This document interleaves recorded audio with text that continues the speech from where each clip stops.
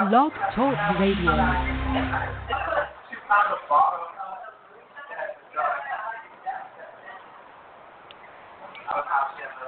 Yo, yo. What's good? Ladies and gentlemen, welcome to the Skybox. This is your boy Till. You know who I is already. I'm the most electrified man, the internet radio, people champ. Ready to do this damn thing. We had a week off, but we about to do this damn thing like we always do. Oh, show enough. Let's kick it to action because we only have less than an hour. All right, let's get it then. Let's start with the quick three. Quick three is going to start off with Marshawn Lynch, actually. The normally soft-spoken retired running back actually did an appearance on the Late Show with Conan O'Brien, the Night Show with Conan O'Brien this past Tuesday. And during this sit-down interview, it was mostly lighthearted. With him mentioning about his new candy bar he was getting ready to release. And he even gave out a golden ticket to a lucky studio audience member to check out the factory where the candy bar was being made, a la Willy Wonka. But there was a point in the interview where Marshawn Lynch was asked about the Colin Kaepernick situation and him and Colin Kaepernick taking a knee during the national anthem. Lynch provided a very short but very strong take on the Kaepernick situation and showed his support for the 49ers backup quarterback. He said, quote, "With what's going on, I'd rather see him take a knee than stand up, put his hands up, and get murdered." So, I mean, my take on it is shit got to start somewhere. And if that was the starting point, I just hope people open their eyes to see that it's really a problem going on and something needs to be done for it to stop. And, I mean, if you're really not racist, then you won't see what he's doing as a threat to America, but just addressing a problem that has. Lynch's appearance on the Tonight Show came basically hours after it was revealed during a press conference by Kaepernick that he's been receiving death threats for his actions. Kaepernick addressed the media Tuesday afternoon and said about the backlash that, quote, "There's a lot of racism, disguised patriotism in this country, and people don't like to address that, and they don't like to address what the root of this protest is."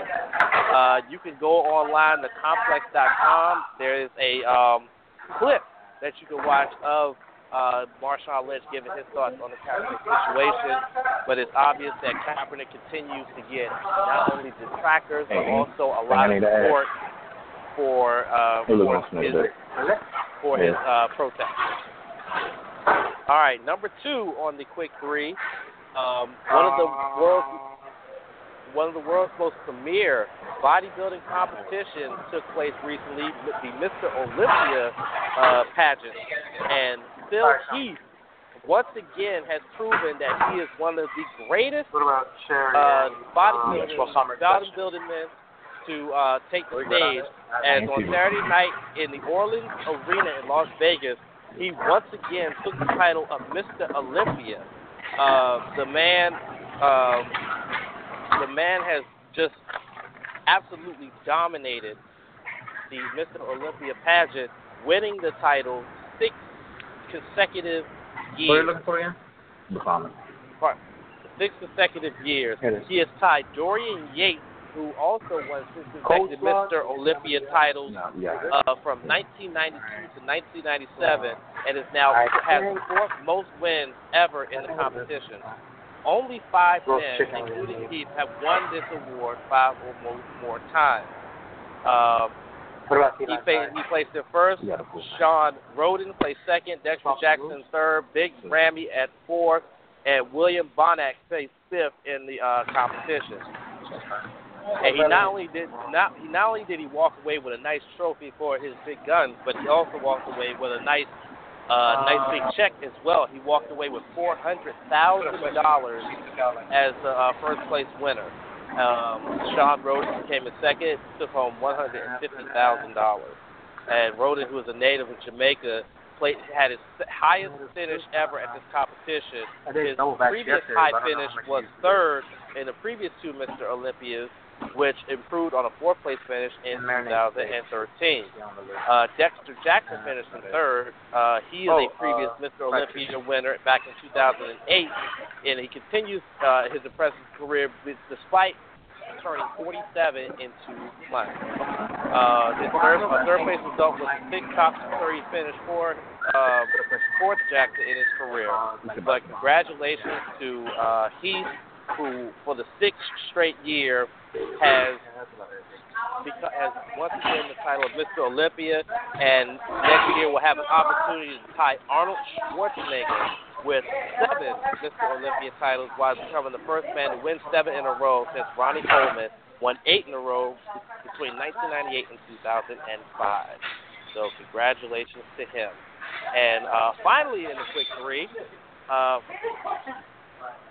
just recently, WWE Women's Superstar Paige finally quelled the rumors about her status with the WWE.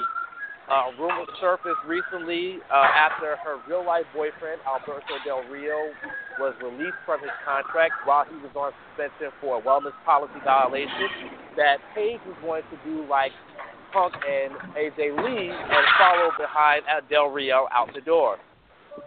But last Wednesday, Paige, releasing a statement on Twitter, quelled those rumors, clarifying that she is staying with the WWE. She said in her release quote, "Let me begin by saying that the rumors that I'm leaving the WWE are completely false. I certainly look forward to returning back to action at some point once my injury is treated and on a healthy return." She also addressed the cause of her 30-day suspension as a result of wellness policy violations. She said that, without giving so many details, that she did not fail her drug test, she just didn't take it in time, and because she didn't take it in time, that is what led to her suspension. She actually passed the drug test, but because she took it so late, she was that's why she was suspended, saying, quote, "Although I was disappointed by my suspension, I respect the WWE's wellness policy. However, let me be clear that I was not suspended for failing a drug test. It was mere due to a procedural issue. I took the test. I passed it." So that's so she not only addressed the rumors about her departure, but also her drug test. But Paige is scheduled to come back very soon. She is currently dealing with an injury that she is still recovering from. But once she is recovered from that and her suspension is lifted, she is expected to be back on TV very soon. Look forward to seeing Paige back, but hopefully she doesn't get buried because of all of this drama that's been going on. But that's your quick three for tonight here on the Skybox.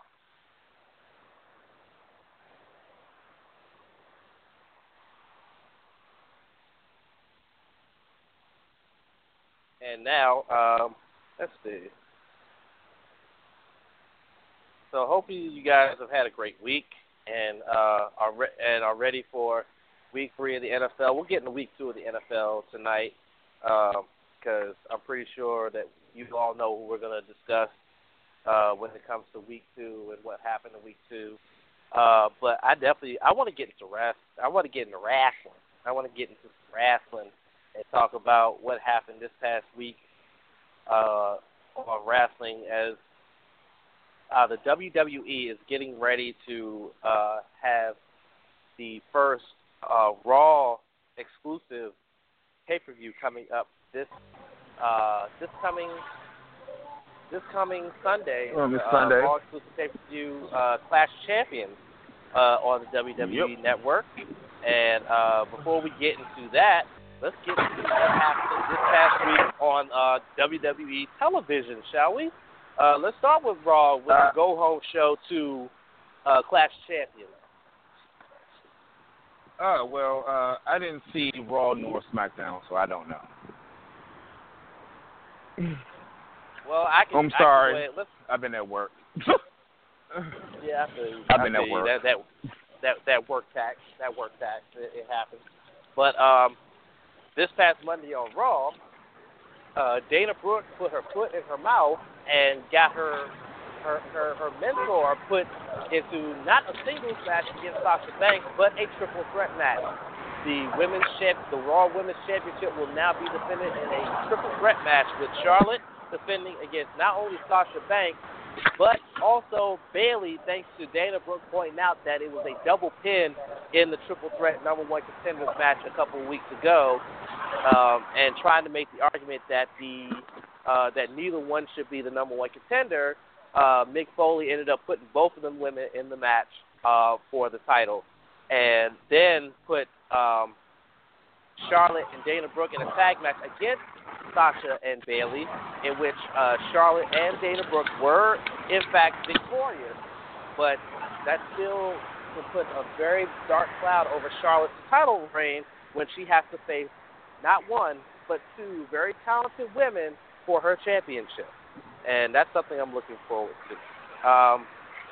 Also, they furthered some other storylines. Of course, we all know that the main event of Clash of Champions will be Kevin Owens defending his Universal Championship against Seth Rollins. It's not a triple threat match because Roman Reigns will be getting a title shot. He will be facing Rusev for the United States Championship, as it was announced this past Monday on Raw. So your boy Booty Heads will get another shot at the U.S. title. Man, honestly, I think he might win. Think so? You know what? I'm 50-50 on it. Because, I'm glad they're making Rusev look dominant again.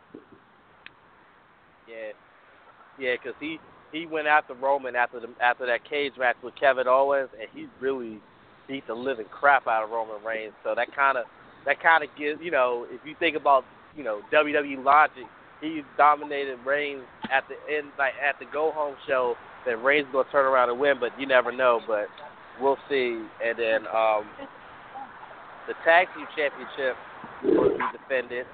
The New Day was actually in a 10-man tag match with Enzo and Cass and Sami Zayn against Chris Jericho, Anderson and Gallows, and the Shining Stars, who are starting to get a bit of a leg up on the tag team division in Raw. Enzo and Cass, Enzo actually got the pinfall victory in that 10-man tag with the bada boom shakalaka, and the faces actually were victorious. But this Sunday, the New Day and their year-plus long reign of tag team champions could once again be in jeopardy when they face the club, Anderson and Gallows, for those tag team championships. And also, so that's all the championships that are going to be on the line in that event. Also, Sami Zayn is going to be facing Chris Jericho in a singles matchup, which I can't wait to see that. That's gonna be a good matchup. I can't wait for that one. I definitely can't wait for that. Oh, that's gonna be instant classic. Yeah, I can't wait. That's gonna be fun to watch. That's gonna be so fun to watch. Also, they have some other matchups going on here. The fight, like Cesaro managed to tie the series at 3 apiece in the best of 7 with Sheamus, and that'll lead to their 7th and final match taking place at Clash of Champions this Sunday between Sheamus and Cesaro. The winner is expected to get a championship match for against whatever champion they choose in the near future. So I'm looking forward to that one. That's gonna be good. That's gonna be fun to watch. I mean, I'm not gonna lie. I've enjoyed the series. I've enjoyed this best of 7 series. It's very rare that they do a best of 7 series, but they do it and it's good. Honestly, I think they should do it like more often. I ain't gonna say don't overdo it, but do it more often. Don't let it be another decade before you do one. Right. Because I'm trying to think, the last best of 7 series before this one was what? Cena versus Booker T? Yeah, either that or Booker T versus Benoit. One of them two. It might have been one of them. And then I had a bit of an oversight, but I'm going to correct it now. There is another championship to be defended. That's the WWE Cruiserweight Championship. The Cruiserweights had their show. They finally had their first match on Raw this past Monday. A fatal four-way between Cedric Alexander, Brian Kendrick, Grand Metalik, and what is that other kid's name? Jesus Christ, how could I forget that kid's name? What's his name? What is it? Can you handle it? Can you handle it all night? That kid. I can't remember his name. I'm stumped too. Rich Swann. Rich Swann. Sorry, Rich Swann. They had a fatal four-way to determine who's going to face C.J. Perkins for his first title defense at Clash of Champions. And Brian Kendrick, basically the elder statesman of that group, ended up getting the victory with his bully choke, now called the Captain's Hook. Got a tap-out victory, and now he will challenge C.J. Perkins for the WWE Cruiserweight Championship. So, in all, 5 championships will be on the line, and in the kickoff show, Alicia Fox is actually going to get a rematch against Nia Jax in the kickoff show. Last time those two faced off against each other, Nia Jax speared her through a barricade and messed her up. So they're going to get another go at it. So, yeah, that's what's going to happen. So you have 5 championships on the line. You have Cesaro, Sheamus in their 7th and final match. Zayn versus Jericho, Alicia Fox versus Nia Jax. So I have to ask you, Jill, on a scale of 1 to 10, how good do you think the show will be? Well, let's see. On a scale of 1 to 10, I'm gonna say a high 7. On paper, it sounds good, but so did SummerSlam. But yeah, when it came to the actual show, it was just horrible. So I'm not going to put any high expectations on the show. Right. I mean, Backlash was cool. Don't get me wrong. I enjoyed that. Yeah. But I think I'm not going to put no high expectations on Night of Champions or Clash of Champions. Hopefully, it will live up. It will surpass my 7. Because 9 times out of 10 will be sitting down to watch it on the network. I'll probably be pissy drunk, but I'll still be watching it somewhere on the network. Indeed. I think I'm going to agree with you that it's going to probably be a 7. I'm looking forward to the main event because, both those guys can go. I'm looking forward to seeing 3 of the 4 horsewomen in that triple threat match. That's going to be fun to watch. I mean, if it's anything like their WrestleMania match with Becky Lynch instead of Bayley, I think it's going to be even better with Bayley in there. I'm looking forward to Cesaro Sheamus at best of 7 to finish it off, and I'm definitely looking forward to that cruiserweight title match, getting to see C.J. Perkins dabbing all over the place, and Brian Kendrick, boy, like. You know what I'm saying? He ain't got the big man with him, but he's still gonna be doing his thing. So I'm looking forward to that. Real quick, SmackDown was pretty good too. They had Miz versus Ziggler in what was a really good match. It was probably better than their match at Backlash, I'll say. It was really back and forth. Maurice tried to get involved. The ref caught her and rejected her, but she ended up leaving the little spray can there, and Miz ended up using it to blind Ziggler and hit him with the skull crusher finale to once again retain his IC title. So he's still the IC champion. Don't tell who's going to challenge him next.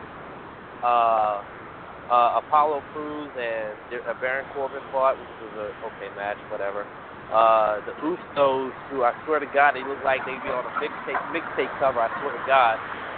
They beat American Alpha to become #1 contenders for the SmackDown Tag Team Championship. They're going to face the Beauty and the Beast, Heath Slater and Rhino at the next SmackDown exclusive pay-per-view, which is Unforgiven. Well, No Mercy, I'm sorry, coming up in October.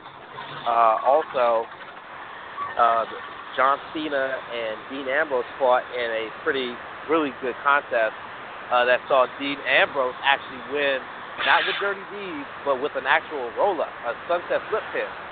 And then AJ Styles attacked Cena with the phenomenal forearm, and then attacked Dean Ambrose. But then Daniel Bryan announced right before the show went off the air that next Tuesday on SmackDown Live, AJ Styles will defend the WWE World Championship against Dean Ambrose in a one-on-one contest live on SmackDown. And then Dean Ambrose hit him with Dirty Deeds to end the show. But, that's something to look forward to. It's going to be Dean Ambrose and AJ Styles for the World Championship next Tuesday on SmackDown. Oh, wow. That should be a great match. That should be a great match. Yeah, I can't wait for that one. So, and then Becky Lynch and Alexa Bliss signed their contract for their SmackDown Women's Championship match at No Mercy. And Alexa Bliss attacked Becky Lynch to, gain a upper hand on her. They're going to face off against each other at No Mercy. And Becky Lynch's first defense of her SmackDown Women's Championship. Can't wait for that. So, basically, and then, like I said, the Intercontinental Championship, there's still no challenger for that one now that Ziggler has once again been beaten by The Miz. So, right now, there's no challenger for the Intercontinental Championship, but the No Mercy pay-per-view is still about, less than a month away. So, I'm sure that a new challenger will emerge between now and then. So, but for right now, No Mercy's card is already, starting to take shape. Triple threat match for the World Championship. AJ Styles defending against John Cena and Dean Ambrose. There's a possibility that Ambrose could walk in as a champion. I highly doubt it, but we'll see. Becky Lynch versus Alexa Bliss for the SmackDown Women's Championship. The Usos challenging Slater and Rhino for the Tag Championships. And again, there's no Intercontinental Championship match set, but I'm pretty sure there will be one set pretty soon. But for the most part, SmackDown and Raw both, Raw had a pretty decent go-home show. SmackDown had a pretty good show as well, but I'm definitely looking forward to Clash of Champions. Yeah, that's what's up. So let's move on to some football. Yes, sir. Oh, man. Week 2. Wow. I got to ask you an honest question, Chills. I got to ask you an honest question when it comes to Week 2. Go ahead. With the reports coming out that some players on the Redskins are already complaining about Kirk Cousins, and Kirk Cousins came out and said, it's natural to feel this way, but I have to step up as a leader and I have to step up as a player. Do you feel the Redskins are already in trouble?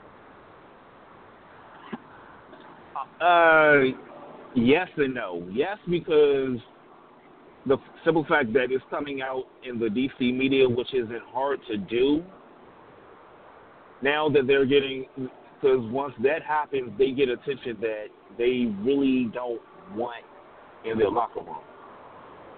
Now the DC media is really going to attack like they've done in the past. But honestly, it also could change. I mean, Kirk must prove that he is worthy of that long-term deal that he was trying to get, worthy of being a franchise quarterback and a leader of an NFL franchise.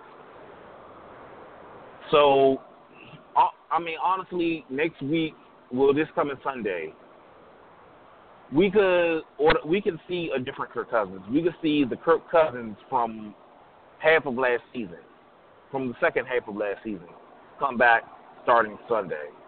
I mean, it's only been 2 games, and he has, 1 touchdown versus 3 interceptions. I mean, all he has to do is just settle down and get comfortable and play the game that he's known to be able to play. I mean, it's been plenty of times where a team has started 0-2 and still made the playoffs. I mean, right now, I'm not going to say the Redskins are in a good spot, but they're not in a spot where they can't come back, from and turn the tables. I mean, with the frustration going on with the locker room, I mean, of course you're frustrated. I mean, the quarterback is uncomfortable. He's not making good decisions. He's overthrowing receivers. He's underthrowing receivers. He's not making the right reads. He's only settling for his checkdowns. He's not completely reading the field. I mean, there's so much going on to the point where, okay, we have all this talent. I understand it from that point of view. The Redskins have surrounded Kirk Cousins with a lot of talent around him. So I can understand the fact that he's not succeeding with all the talent in the world. I mean, you give an average quarterback some of the receivers that we have, and I think they can produce. But honestly, this could be something that can be fixed and adjusted. So I wouldn't be too much into it. But on a media side, yeah, it can be more disastrous than what it already is. I will say this. That game against the Cowboys was very, very competitive. It's been a while since I've actually seen a competitive Redskins-Cowboys game. I mean, the hype for the game wasn't there, but the game itself was very competitive. It just sucks that we ended up having to lose it. But I don't think the team is in trouble yet. I don't, because it's still early. All you got, if you can go into New York, into the Meadowlands on this Sunday, and beat the Giants, even though the Giants are 4.5-point favorites. If you can go in and beat the Giants, I think that can turn things around a little bit. And then you come back home and beat Cleveland, you're back 2-2. You're back in the picture. So I just think that Kurt understands. He understands what he has to do as the quarterback and the leader of the team to get this team to a point where they can be at a point to win. He knows what he has to do, and I think he's going to go out and do it. He's going to, I'm sure, Gruden and them are going to coach him up like they always say. I'm just hopeful that, they make the right adjustments and they bring in the right game plan to face a Giants defense that's not weak but not strong. Basically, middle of the road defense. And I think that if they can exploit that defense very well, run the ball well with Jones and Thompson, stay with the run, don't abandon it too quickly. Stay with the run, get Matt Jones about 15, 20 carries, and let him do his thing. And I think that they can wear that down at defense, and I think they can be victorious this Sunday. But they're not in trouble just yet. I think it's a little early for it to think that way, and for the DC media to come out with that report about offensive players having problems with Kirk Cousins, and the fan base already asking for Gruden's head and asking for Colt McCoy 2 games into the season is absolutely asinine. It's like last year y'all were clamoring for Kirk.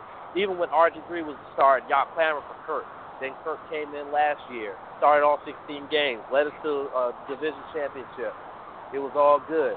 Now all of a sudden he loses the first 2 games of the season, and all of a sudden y'all want Kirk now. It's like, this fan base is too fickle for me. Let Kirk. This fan base is terrible. Mm-hmm. I mean, there was some people actually saying they miss RG3. I can't take them Bama seriously. I can't take the Bama seriously.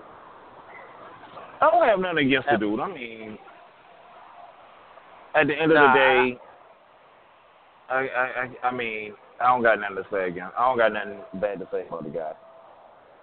Neither do I, but I'm just like, I just can't take some of these Bama seriously who they were the same Bamas that ran this dude out of town, and now all of a sudden they miss him. It's like, I can't take you seriously. at all. Oh, those Bamas. Oh, yeah. I don't even listen can't to think them. of I don't them. even listen to them no more. I don't even listen to them no more. But looking at the rest of week 2, Vikings were dealt a semi-devastating blow on Monday night or Sunday night when Adrian Peterson went down with a knee injury.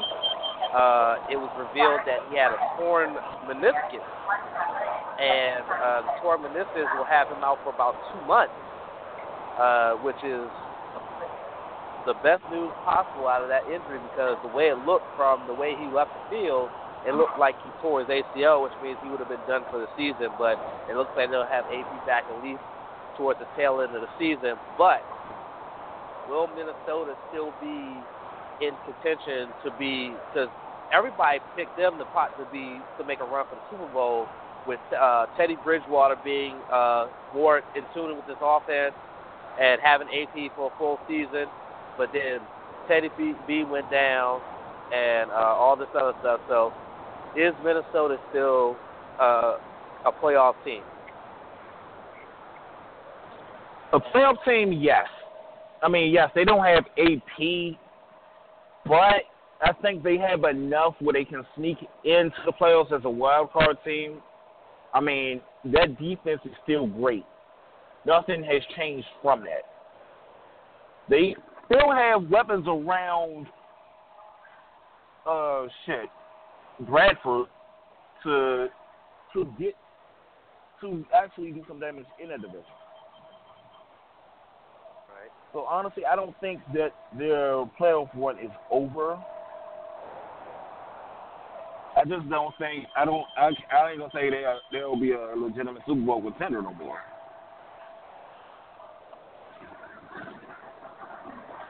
But I mean, honestly, I think they still can be a playoff team. Well, I mean, the only real threat in their division would be Green Bay, because Chicago is shit, and Detroit. I mean, Detroit's trying to creep on a come up. They're creeping on a come up, but I mean, you really can't tell which way they're going to go. So their only real competition is Green Bay, because Green Bay stays consistent year in and year out with A-Rod back there at quarterback and a healthy Jordy Nelson back. I mean, you got to know that they're going to always be in playoff contention. But I really think that Minnesota definitely can contend for the playoffs, but it'll just depend on if they abandon the run game, even though they have Matt Asiata and that other guy back there, running back, who are really good running backs. They're not AP, but they're really good. So I think that they can be a playoff team as well. So let's check out the pick'em. The pick'em, which we're doing right now on ESPN, and our CEO Poetry currently has a 4-point lead on me. After last week, he picked 11 out of 16 correct with 1 miss and 4 incorrect to currently have the lead at 18. I have 14. Chills, man. What happened, brother? I don't know, man. Honestly, I don't even remember playing last week, but I need to actually get back on it because, yeah, I got a lot going on right now. No, I feel. Well, I mean, let's take a look at this week's matchup. Well, we'll take a look at last week's matchup. As you know, like the Jets were victorious over the Bills. The Steelers had a victory over the Bengals. The Ravens defeated the Browns. It was a close game, 25-20. Of course, the Cowboys with a touchdown late in the game got a 27-23 victory over the Redskins. The Titans escaped Detroit with a 16-15 victory. The Texans defeated the Chiefs 19-12. The Patriots defeated the Dolphins 31-24. Jimmy Garoppolo actually went down with an injury to his non-throwing shoulder. We're going to be keeping an eye on his situation. The Saints were down by the Giants 16-13 in a very low-scoring affair. What many people thought was going to be a shootout similar to the last time they faced each other, in which the quarterbacks combined for 13 touchdowns. The Panthers, The Panthers absolutely destroyed the 49ers, 46-27. The Rams upset the Seahawks 9-3 in a very low-scoring game. The Cardinals destroyed Tampa Bay 40-7. The Falcons were able to defeat the Raiders 35-28 in Oakland.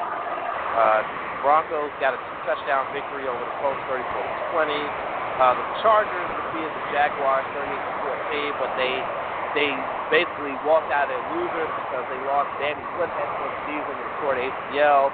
So in back-to-back weeks, they lost two of their top offensive weapons to torn ACLs. Keenan Allen last week, this week Danny Woodhead.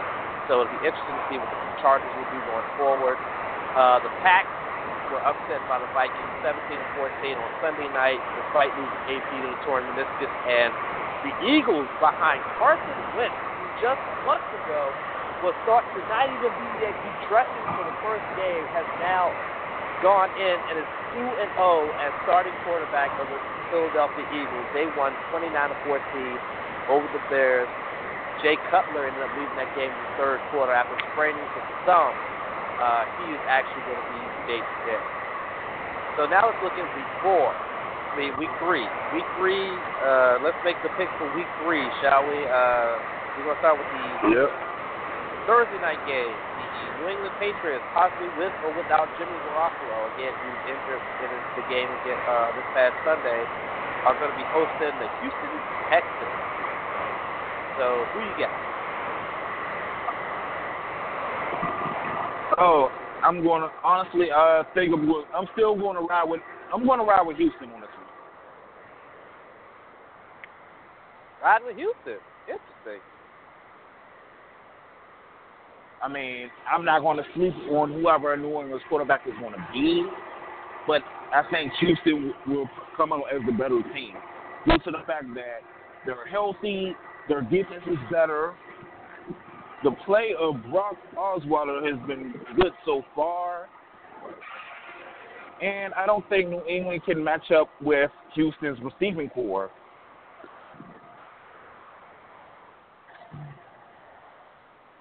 That's an interesting I mean, pick. Never sleep on Belichick, but yeah, I might have to for this week. Well, I'm going to ride with the Patriots. If Jimmy Garoppolo does play, even though it's an injury to his non-throwing shoulder, Jimmy Garoppolo has played pretty well in his first 2 games, sitting in for Tom Brady, who returns after next week. I think that, Belichick will have a good game plan against that stout defense led by J.J. Watt.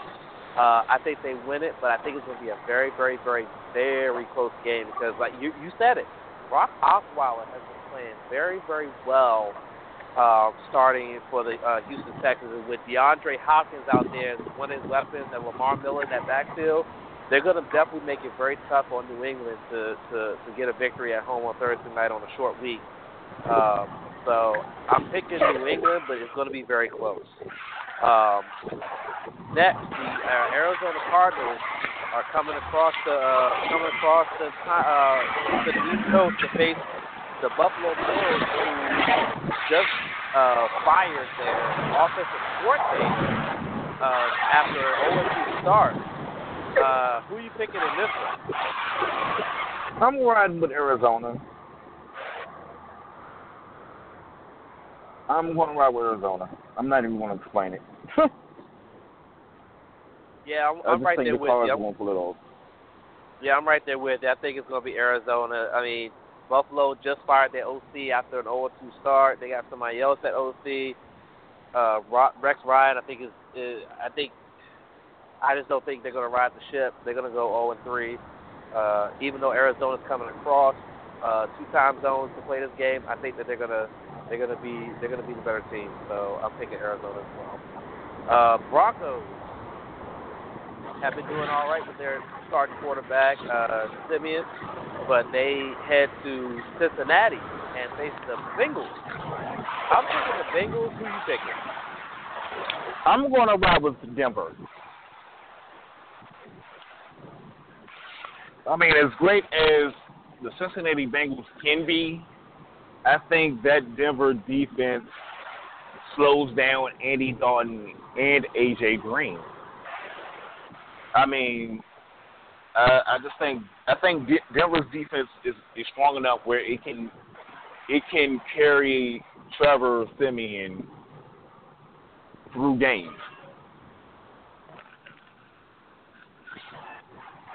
Nice analysis there. I'm riding with Cincinnati simply because even though A.J. Green did struggle last week against a much less caliber defense, I seriously think that this might be the game that he really shows off, even though, he is facing a very stout defense in Denver, but I think he does show up. And I think Giovanni Bernard might have a good game as well because of his, dual threat, being a good running back and then catching out of the backfield. I think that the Bengals will pull this one out. Like I say, it won't be easy. It will be close. Cleveland is heading to South Beach to face the Dolphins, who are 9.5-point favorites in this one. Who you got? I'm going to pick Miami. However, I don't see them winning by 9.5 points. This will be a closer game than that. I say Cleveland loses by at least maybe one touchdown or less, maybe 6 points. 6 points to be the most. Right. Yeah, I think I'm right there with. This is a game Corey Coleman will show off again. Yep, I'm right there with you. I think that Miami wins it, but not by 9.5. I just don't think that Ryan Tannehill is has the offense capable of beating a team by more than by more than 10 points. So I think the Dolphins do win, but it'll be close. It'll probably come down to 3 points at the bare minimum, in my opinion. An NFC North matchup: the Green Bay Packers favored by 7.5 host the Detroit Lions. I'm picking the Pack. Definitely. I'm rolling with the Pack too. I'm going with Green Bay. Nothing against Detroit, but it's Green Bay. I'm sorry. I don't think they're going to get their revenge from that Hail Mary last year.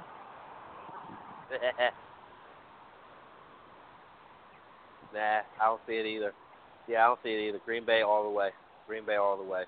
The Raiders are coming over to Tennessee to face the Titans, who are favored only by 1.5. I'm thinking Oakland. I mean, Amari Cooper and Michael Crabtree and Derek Carr playing well. Murray running the ball well. I think Oakland wins. I think they win it by more than 1.5. They will win it by more than 1.5.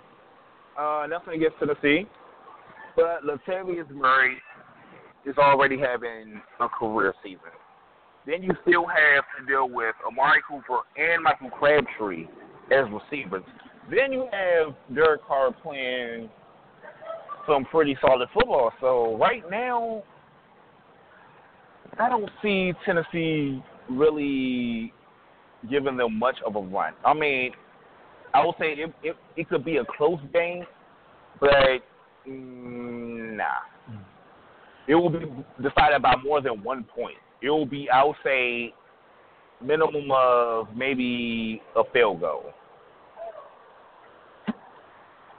They might keep it within a field goal, but I don't think Tennessee has really enough weapons to match Oakland. There you go. Yeah, I'm right there with you. Oakland's got too many weapons, and they are playing some solid ball so far in this season, so I'm definitely going with Oakland.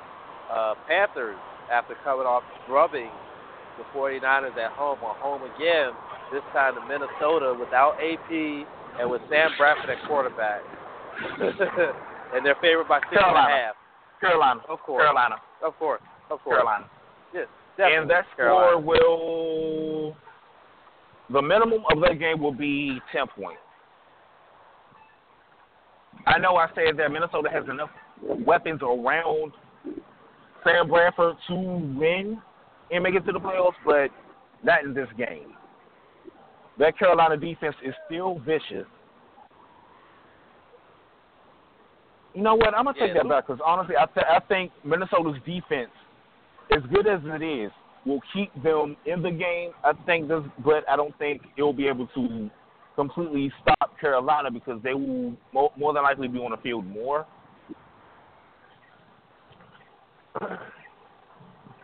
I want to say it's going to be a low scoring game, but I think Minnesota's defense will get gassed out. I have 3 names for you. 4 names, actually. Go ahead. Cam Newton, Greg Olsen, Kelvin Benjamin, and Luke Kuechly. That's all I got to say. Carolina all the way. That's all I got to say. Carolina all the way. I mean, they still have Jonathan. They still have Mike Tolbert, Jonathan Stewart. I want to say down punches, but I don't think he's going to have impact yet. But yeah, Calvin Benjamin has been killer since he's been back. I just had to throw that out there. I know he's on my fantasy team. He's on. I think he's on 1 or 2 of mine. All right. Yep. Redskins Giants. Redskins Giants.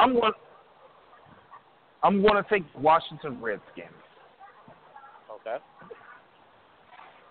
I think this is the game that Kirk Cousins rebounds from. He's going to respond against this New York Giants team. Plus, the fact that the Giants' offense isn't what it should be, considering the fact that Victor Cruz is back and they have a healthy Odell Beckham. The run game is still, and their defense is good but not great. That's what I was going to say. The Giants' offense has been pedestrian at best.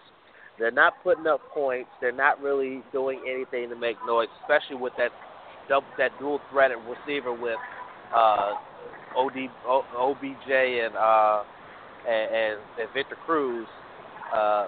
And they really don't have a run game to speak of, so they're not going to really keep the Redskins' defense on the field very long without a run game. And the Redskins' pass rush is starting to get a lot better. It didn't show in this game against the Cowboys because they were dealing with a very athletic quarterback in Dak Prescott. But I think that going against Eli Manning, who's a little older and not as mobile, I think that they definitely will rebound. Kirk Cousins will definitely rebound as long as they run the ball and keep the Giants' defense on the field a lot longer. So I'm picking Washington. The Ravens, who escaped this past week, they're going down to Jacksonville to face Jackie White. Who you got in that one? I'm going to have to take Baltimore on this one. Jacksonville has a solid offense, but you need defense to win games, and Jacksonville doesn't have that yet. I think this game might be very high scoring. I don't mean to sound like I'm laughing, but I think this game will be high scoring. I agree with the Ravens, but I somewhat disagree that it's going to be high scoring because the Ravens' offense isn't as high powered as it seems. I mean, Steve Smith Sr. Let me tell you something about Steve Smith Sr. This dude was going to retire last year after last season until he hurt his Achilles and missed the rest of the season. He worked his tail off to come back to have one more season, and he is showing off. That boy is showing off in his upper 30s. He is showing off, and I think that the way the Jacksonville Jaguars secondary set up, the way they set up, I don't think they can handle it. So I think the Ravens will win it, but I don't think it's going to be as high scoring as it seems. I think that the Ravens will put up some points, but not a lot. But Steve Smith is definitely going to get his man on that one. Honestly, I think due to both Jacksonville not having the defense and the fact that they really do have a solid offense, I think that's what will make this game very interesting. Because I don't think Baltimore's defense is going to slow down Allen Robinson and Allen Hurns. Well, we'll see. I mean, you never know. Yeah, Tampa you never Bay know. Tampa Bay hosting the Rams. I really don't even want to explain this. I'm just going to say Tampa Bay. It's funny because I also picked Tampa Bay. Yeah. I think they rebound from that embarrassing loss to Arizona. The Rams, who don't have an offense at all.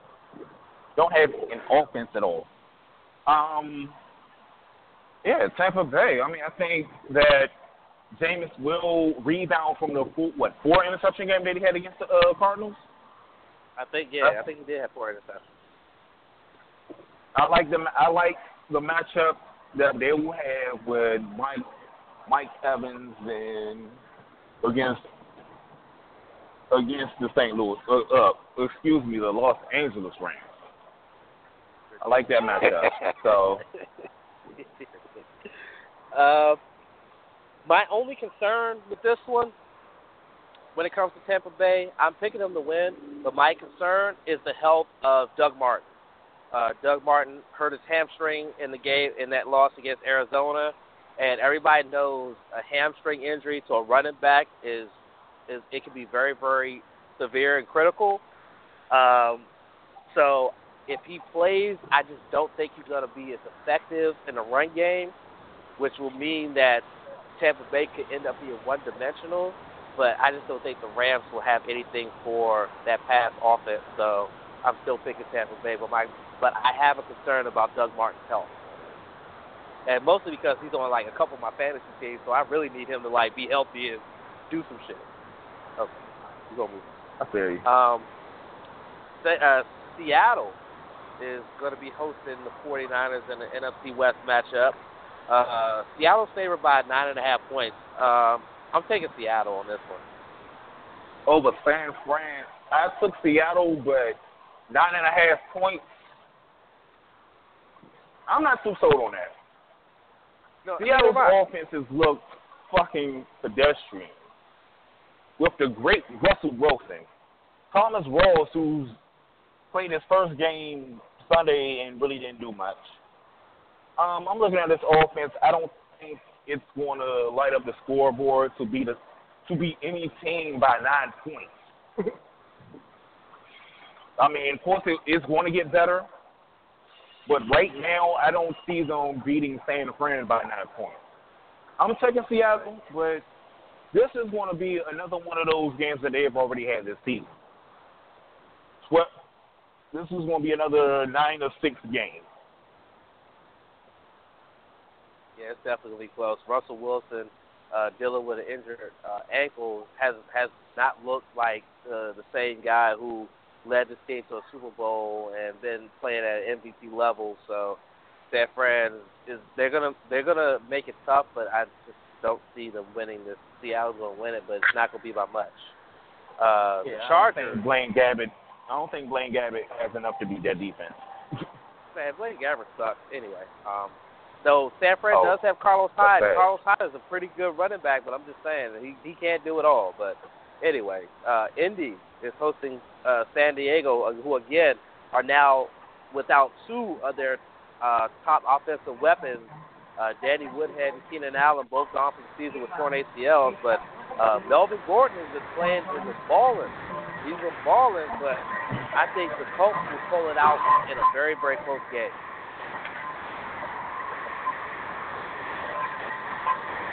True. All right, what's the next matchup? Okay. The Chiefs and the Jets.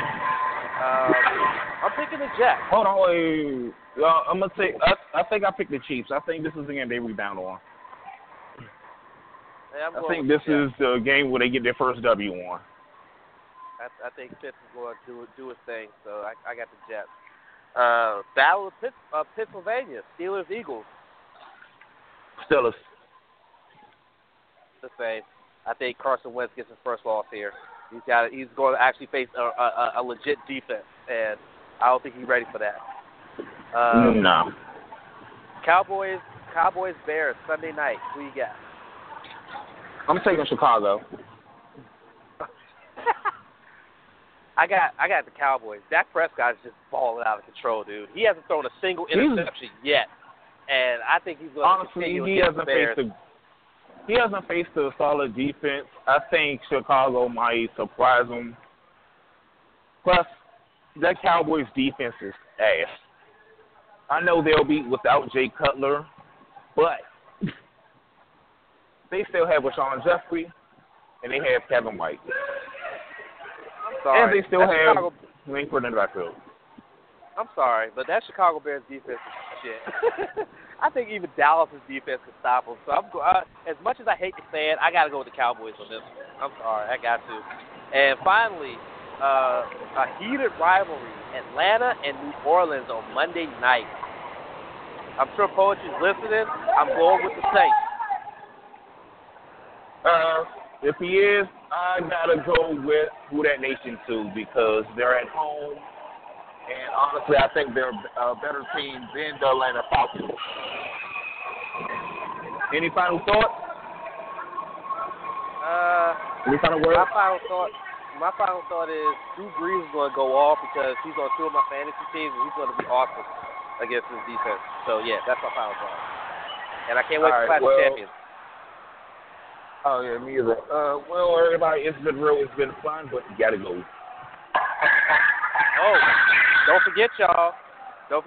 Mic Check returns tomorrow night. Yours truly and the newest member of the Mic Check team, Lady C, will be back. We'll be at it. We're going to be talking about Guess Who's Back. Comebacks and music. Artists who came back from adversity to really shine. And we're going to be talking about the difference between the game and being built. I got to talk about that. That's fun. Right there. So definitely tune in tomorrow night for Mic Check. We back at it, so make sure you tune in for that.